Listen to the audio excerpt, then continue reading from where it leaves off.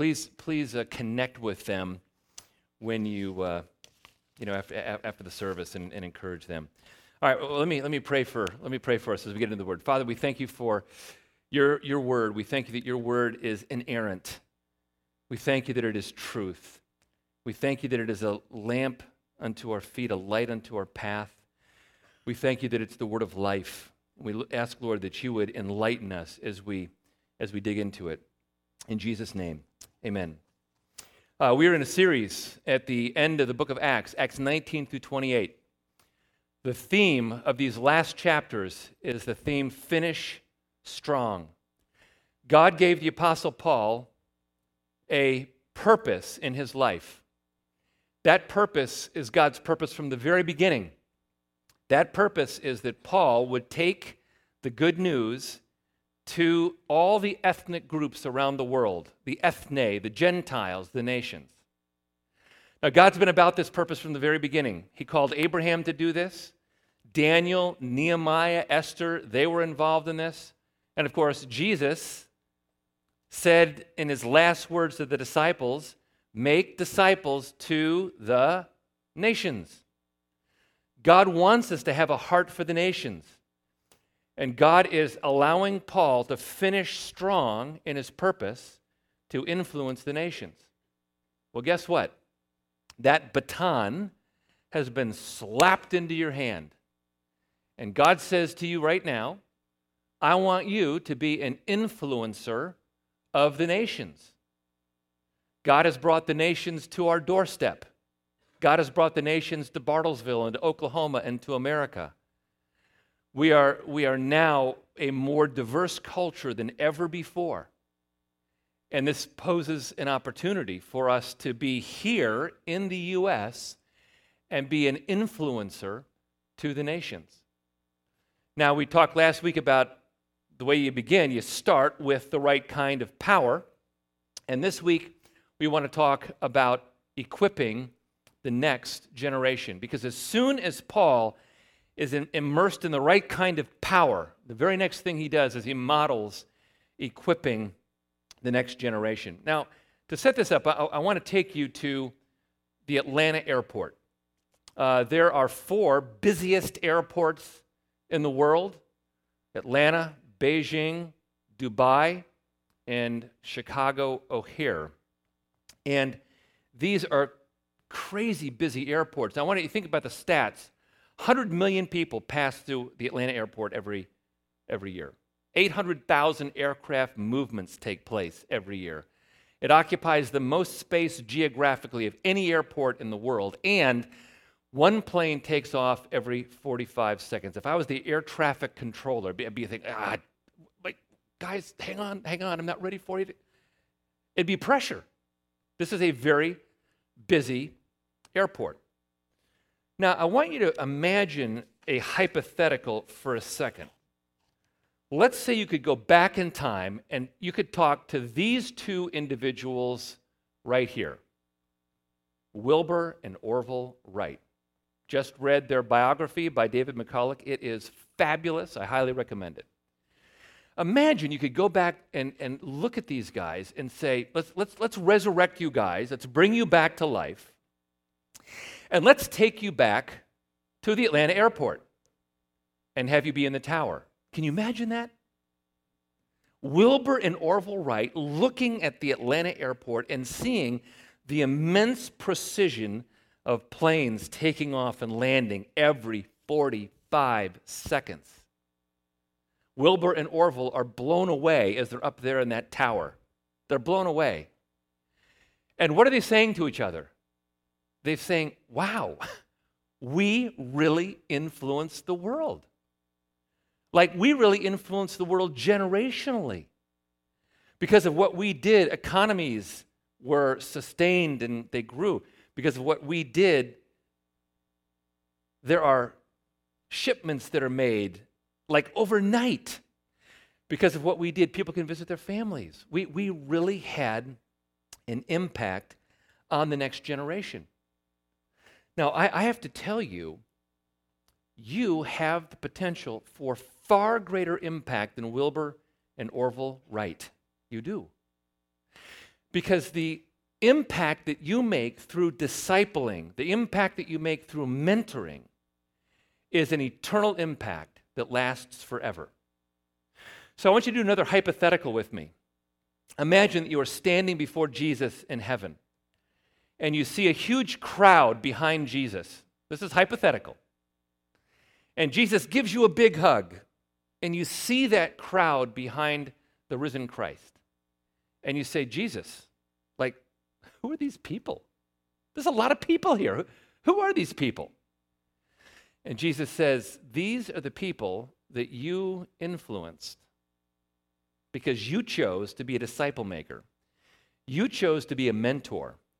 You chose to be a spiritual influencer. These are people that you influenced, and you influenced them generationally, and your influence got multiplied massively around the world. And here's the amazing thing about Jesus, is that Jesus can take the smallest and the tiniest efforts for influence, and he can multiply them exponentially, generationally. That's the amazing thing about the risen Christ. If you will just pick one person, Jesus will multiply that influence across generations, and he will multiply it exponentially so that you have the ability to make an eternal influence. So did God give Paul an epic purpose? Yeah, we'd all say that. Paul had an epic purpose. But I asked, has God given you an epic purpose? And the thing that I would say is he's given you a more epic purpose than the Apostle Paul. Because what Apostle Paul did was he began a multiplication ministry, and you stand in the aftermath of that multiplication ministry. He's giving you a more epic purpose. Jesus is giving you an epic purpose. He said, the works that I do, you're going to do these also, and greater works will you do because I go to the Father. One of the ways you do greater works is through personal, one-on-one, small group mentoring, disciple making, spiritual influencing. Because he will take your smallest efforts and he will multiply them generationally, and he will multiply them exponentially. And Paul in this passage models a very simple way for how we do that. We're going to see three things that he does, and I'm going to give you the model at the end, but it starts with common ground. So if you want to be an equipper, if you want to be a disciple maker, if you want to be a spiritual influencer, a mentor, it begins by you finding common ground with the people whom you would influence. Acts 20. But going ahead to the ship, we set sail for Assos, intending to take Paul aboard there, for he had arranged, intending himself to go by land. And when he met us at Assos, we took him on board. We went to Mytilene, and sailing from there, we came to the following day opposite Chios. The next day, we touched at Samos, and the day after that, we went to Miletus. For Paul had decided to sail past Ephesus so that he might not have to spend time in Asia, for he was hastening to be at Jerusalem, if possible, on the day of Pentecost. And you read that and you think, what? Why all that detail? Like, why would Luke bother to tell us the itinerary? Doesn't that qualify as just too much information? And the answer to that question is no, it does not. And the reason why is because this literature that we just read constitutes what we would call ancient travel literature.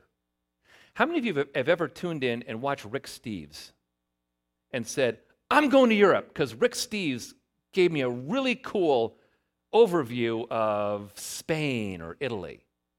Rick Steves, got to be pretty well known. He is a guy who specializes in travelogues and travel literature, and they didn't have those things in the ancient world. There was no Rick Steves. And yet people had the same love for travel that we have. So whenever anybody found any sort of travel literature, they would ransack that travel literature and they would read it slowly and they would dream about where they might go.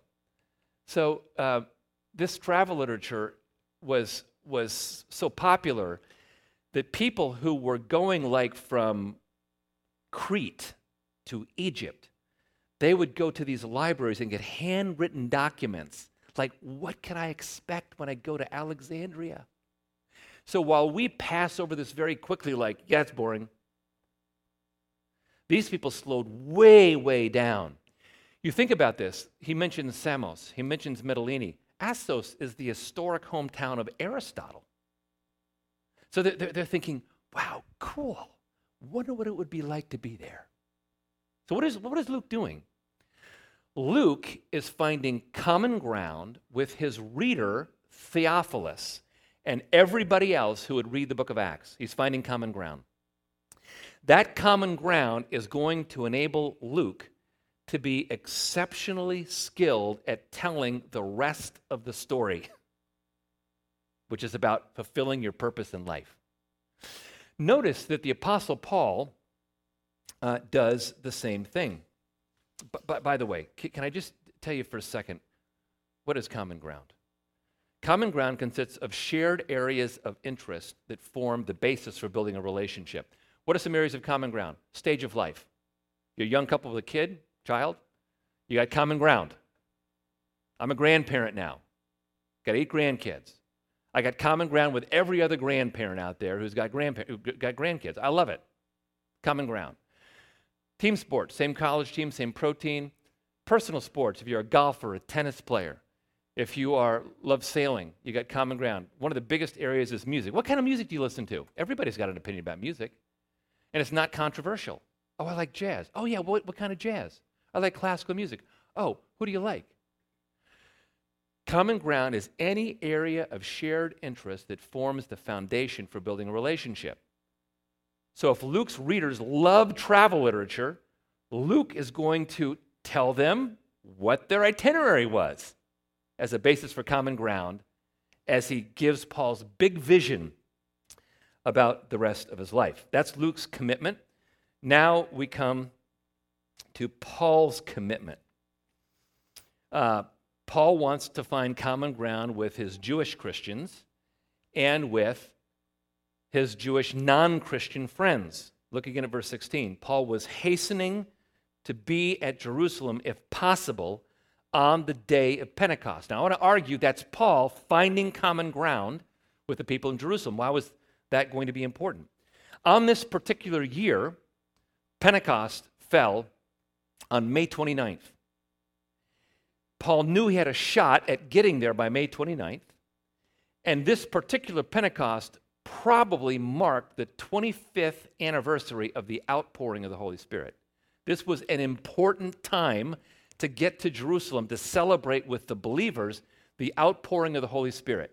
A lot of common ground between what the Gentiles were encountering and their reception of the Spirit and what the Jews had encountered and their reception of the Spirit. He's finding common ground.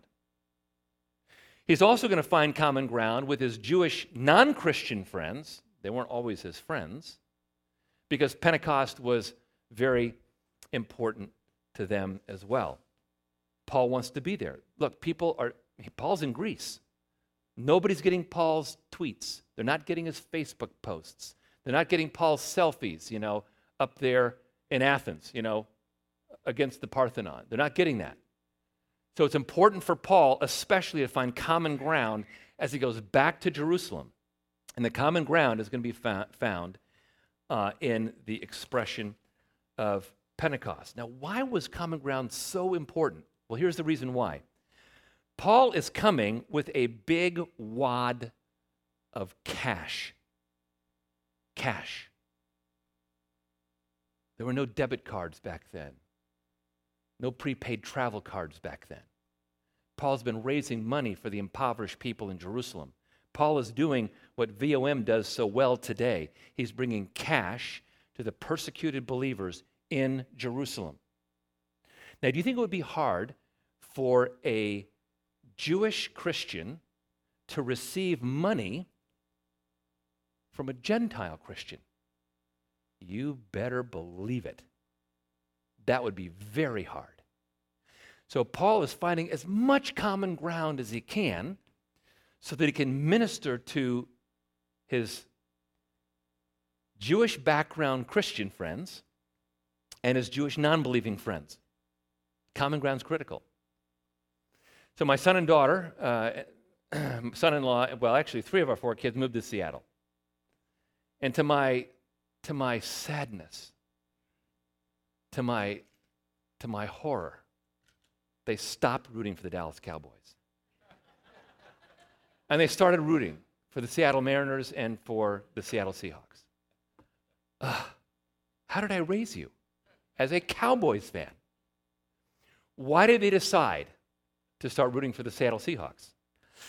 Because they're planting a church in Seattle. And if you want to have common ground with people in Seattle, you don't root for the Dallas Cowboys. It didn't quite work with the Thunder, right? Because the Thunder used to be the Seattle Supersonics. And my kids still root for the Thunder. Secretly. When my son Caleb was baptized by my son-in-law, he wore his Thunder jersey. I don't know if that's right theologically or not, but that's what he did. He wore his Thunder jersey because he loves the Thunder. Okay, so common ground is any area of shared interest, and you've got to ask questions. You know, what is your friend's hot button? Everybody's got a hot button issue, right? What is your friend's hot button issue? What fires them up? What do they do at work? How do they use their leisure time? What's going on with their family? How do they do holidays? What sports teams do they follow? What music do they listen to? You ask those questions as you begin to develop a mentoring, disciple-making, influencing relationship with somebody else. You find out what common ground you have, and you build that relationship on common ground.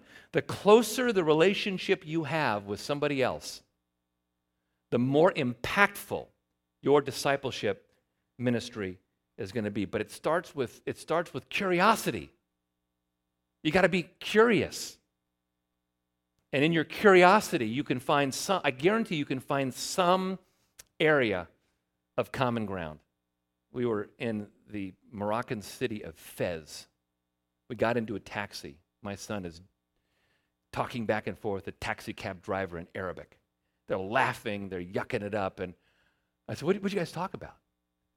And it was all common ground stuff. All common ground stuff. What do you like? What do you do? What else do you do?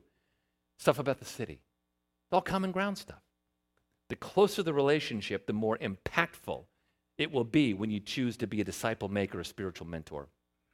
And that's true whether it's to your kids, your young kids, to your teenage kids, whether it's a work associate, whoever it is, the closer the relationship, the more impactful the discipleship. So that's the first thing that Paul does. The second thing Paul does is that he expresses a very clear biblical vision to those whom he is discipling. And so what I want to do is I want to give you a seven bullet points of what that clear vision is. But notice what he does in verse 20. Now from Miletus, he sent to Ephesus and called the elders of the church of Ephesus. And they came to him, and when they came to him, he said to them, now we stopped there because Paul had to send runners from Miletus to Ephesus. It's about 160 miles. I think that's about the length from Bartlesville to Norman, Oklahoma. I think. Not totally sure about that. But it was a 2-day trip for them. I'm sorry, it's less than that. But anyway, it's a 2-day trip from Miletus to Ephesus. Those pictures are obviously current pictures. It didn't look that way 2,000 years ago. Those are the ruins. But it was a 2-day trip. Now, you think about this. Paul sends runners to Ephesus. They arrive in Ephesus. They call the elders together. Guys, Paul is in Miletus. He wants you to meet with him. These elders are working full-time jobs in the shops. And they go, okay, we'll shut things down for about 4 days, 5 days. Just shut down business. And we'll walk back to Ephesus. We'll hang out with Paul for a day or so. And then we'll take the 2 days and go back. No problem, we'll do that. They drop everything. And they come back to meet Paul. Now, you think about the logistics of that. How would you feel if somebody came to you and said, hey, your spiritual mentor's in town. He wants you to come see him. Drop everything, get on a plane, and be gone for 4 days. What would you do? Can't do that. Got family, got responsibilities. These guys did that. And when they approach Paul, they're not going, Paul, this better be a good sermon. You better nail this one. Because they had such common ground and such love for their mentor, they were willing to hear anything that he had to say, especially if it might be his last time with them. So, here are 7 important features that Paul gives for disciple making. And I tell you, I can find no other place in the New Testament where Paul gives his disciple making strategy more clearly than in this place right here. So, first principle comes from verse 18. I'll read this from the New American Standard. You yourselves know from the first day I set foot among you how I was with you the whole time. That is worded in a very important way. The with you principle comes from Mark 3:14. Jesus gathered his disciples together so they might be with him. First principle disciple making, you got to spend time with people. Spend time with them intentionally. Spend time with them prayerfully. Spend time with them with some sort of a plan. It is the with him principle. Yes, it's challenging. Yes, there are time challenges. I remember the first time that I began to be a spiritual mentor to somebody else. Had to be up at 5 o'clock. Met this person at 5:20. We met from 5:20 to 6:30. I wasn't used to getting up that early. I was just out of college. But you know what? That's what it required. That seems like nothing to me now. But back then, I thought, okay, I got to step it up and don't do my college waking up late thing. I got to step it up and get up early. It was inconvenient, but that was important. Listen, the with him principle is so crucial. When I was preparing this, I had a flashback of my youngest son, Jared. And I remember very distinctly, before we moved to Bartlesville, Jared was I don't know, like maybe 7, 8 years old. Probably 7. And we're sitting on the couch in our living room in Dallas. And we had just finished reading a book. And Jared says, Dad, can we just sit for a while? I said, sure, what's up? I was sort of in an agenda for that night. Yeah, sure, what's up? I don't know. I just want to sit. Just want to sit. We sat there for a very, very long time. And I would say after about 5 minutes, which is a pretty long time when there's silence, about 5 minutes, he started talking, asking me questions. And the reason why that means so much to me is because now that little boy has a son. And when I see the way he treats his son, I don't regret 1 second I spent with him. Not 1 second. Because I see what I did with him in that small way that day now being multiplied in the life of my grandson. So this with him principle is absolutely crucial. If God calls you to spiritually mentor somebody else, spend time. Spend time. Here's another principle, and it's the principle of practicing genuine humility. Genuine humility. Verse 19, I was serving the Lord with all humility, with tears and trials that came upon me through the plots of the Jews. This is not just humility. This is authentic humility. This is transparent humility. This is the kind of humility where you're opening yourself up so people see your insides. They see your guts. They see the real true you. It's based upon emotional intelligence. Now let me just zero in on emotional intelligence for a second. Disciple makers, particularly these days, have got to be emotionally intelligent. If you meet with somebody and give off the impression, I'm good, came to Jesus 20 years ago, my life's been amazing since then, things are great right now, you're not going to have any influence. No influence. Because people are broken. Everybody's broken. Everybody has some aspect of brokenness. And those who don't, maybe aren't in touch with the real them. the real person. But if you will open up and you will talk about your brokenness and Christ's sufficiency in the context of your brokenness, you will have a ministry. In fact, I would suggest that many times it is because of your brokenness that you will have a ministry in the life of somebody else who has been broken in a parallel way. Authenticity is absolutely crucial. You know, you look at the people in the Bible, and the people in the Bible, some were emotionally intelligent, like Daniel and Nehemiah and Ezra and people like that, and some were emotionally unintelligent. People like Jonah, people like Judas. Sorry, Jonah, for putting you guys in the same category. But they were not emotionally intelligent.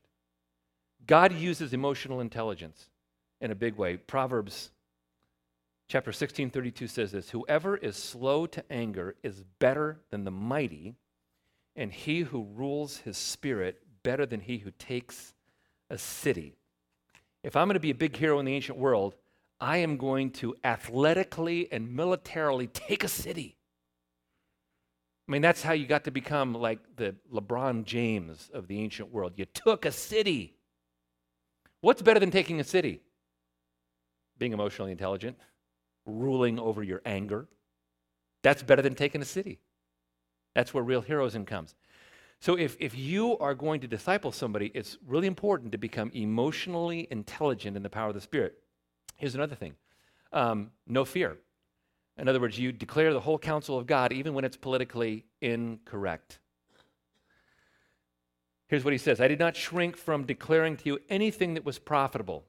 In verse 27, he says, "I did not shrink from declaring to you the whole counsel of God." If you start becoming a spiritual mentor to people, they're going to ask you hard questions. These are some of the questions I hope you wrote down on your 3x5 card. Hard questions. Questions about God. Questions about marriage, especially these days. Questions about gender identity, especially these days. They're going to ask you hard questions. And if you feel like, okay, now I got to be politically correct. I'm going to water this down a little bit. I don't want to hurt anybody. I don't want to offend anybody. I don't want to make anybody feel like I'm kind of an idiot. So I'm going to water this down. That's not declaring the whole counsel of God. And these days, I mean, they're going to ask about marriage. You got to be clear about marriage. Marriage is one man with one woman. The vision is lifelong. That's the vision. Doesn't always work out that way, but the vision is one man with one woman. It's heterosexual, monogamous, faithful marriage. That's the vision. That's the vision. And it's not because God doesn't like fun. It's because marriage is designed to picture the holy relationships among the Trinity. We don't exist for ourselves. We exist to manifest something of the nature of the triune God. It's a theological thing as well as a practical thing. I can't go into that right now. People are going to ask the same thing about gender identity. The whole thing about the bathroom thing. Women in particular need to be protected in locker rooms and bathrooms from those who would exploit them. And to fail to get that, and our politically correct culture apparently fails to forget that, is insanity. But our culture is moving toward insanity. But they're going to ask you questions about that. And it's important as a disciple maker to declare the whole counsel of God, not those things which seem like, this is kind of trendy, so I'm going to kind of go in this direction. What I have found over and over again, that as people truly dig into the Word, the Spirit changes their perspective on things. Talked to somebody some time ago, totally different culture. They knew nothing about any commentaries in the Bible. All they had was the New Testament. And they said, if I read the New Testament correctly, this is what I'm forced to conclude. I said, you read it correctly. And who was it that helped the person realize that? The Holy Spirit. The person is reading the Bible in the power of the Spirit is going to lead them to truth. Now that they still need a disciple maker, and hopefully you're that person, but God has the power to do that. Here's another principle. Create multiple ministry contexts. Create multiple ministry contexts. Verse 21, I testified both to Jews and Greeks of repentance toward, Paul says, I taught you publicly and from house to house. So they can't just receive from you. It's important that there is one-on-one ministry, but there's got to be a small group. Hopefully there's a good local church. But when you mentor somebody, you can't be the only person who's giving input into their life. As skilled as you might be. Lead them to other podcasts that are good. Lead them into small groups that are good.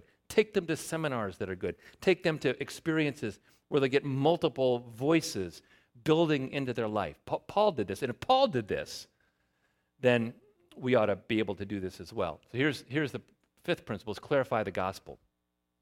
Verse 21, I testified both to Jews and Greeks of repentance toward God and faith in our Lord Jesus Christ. If you circle repentance and faith, what you realize is that Luke, who writes this book, is referring back to the end of his gospel, because Luke uses the same words at the end of his gospel. Essentially what Luke is doing right here is he's having Paul say, I taught you the gospel. I taught you the good news. I clarified the good news to you, which is the gospel.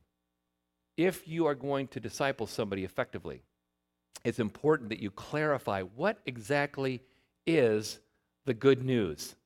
What is the good news? I have a very close friend, and he and his wife don't have kids. They're in their 60s, and they spend an enormous amount of time discipling medical school students. They've done this for the past 35 years.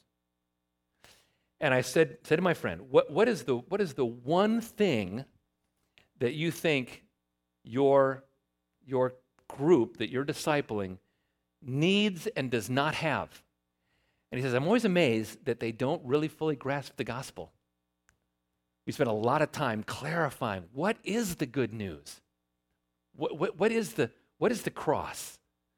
You will not be able to plumb the depths of the cross, but you can at least say it correctly. Josh McNall, our teaching pastor, is writing a book on the cross, right? On the atonement. Have you plumbed the depths of that, Josh? I don't think anybody will plumb the depths of what God did, but you can begin by clarifying the basics as you disciple somebody.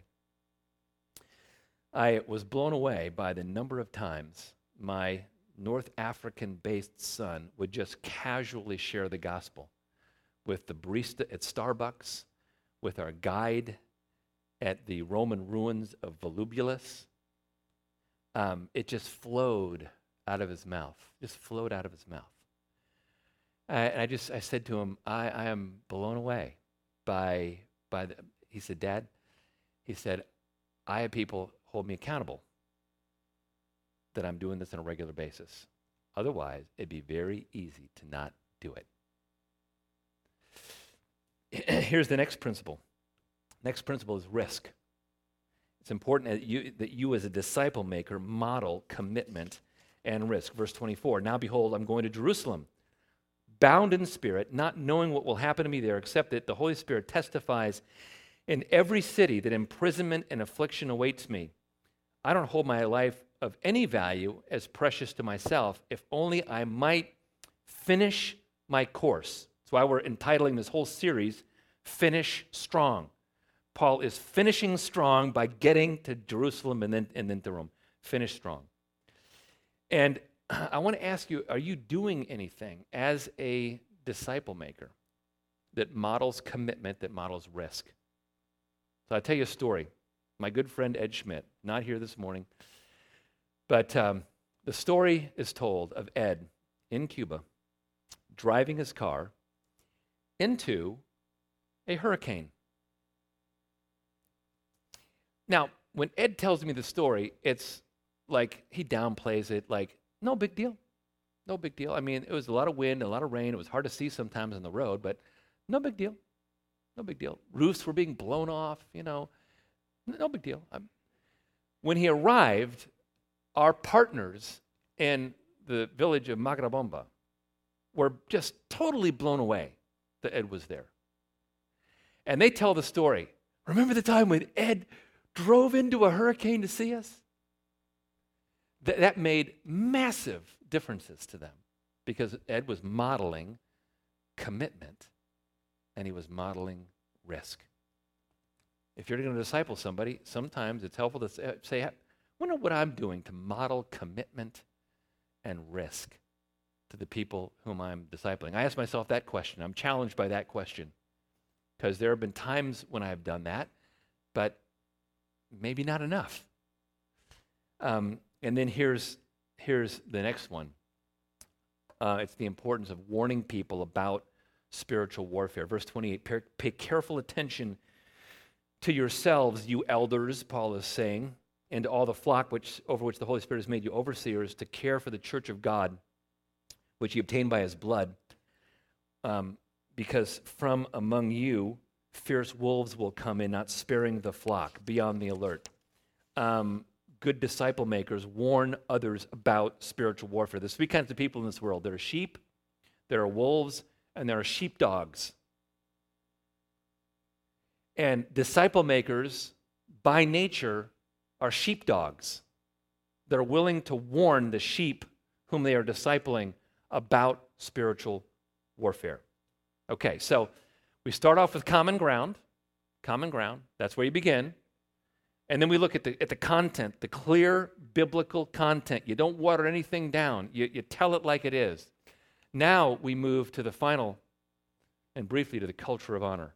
If you want to disciple people well, you create a culture of honor. Look at how this ends.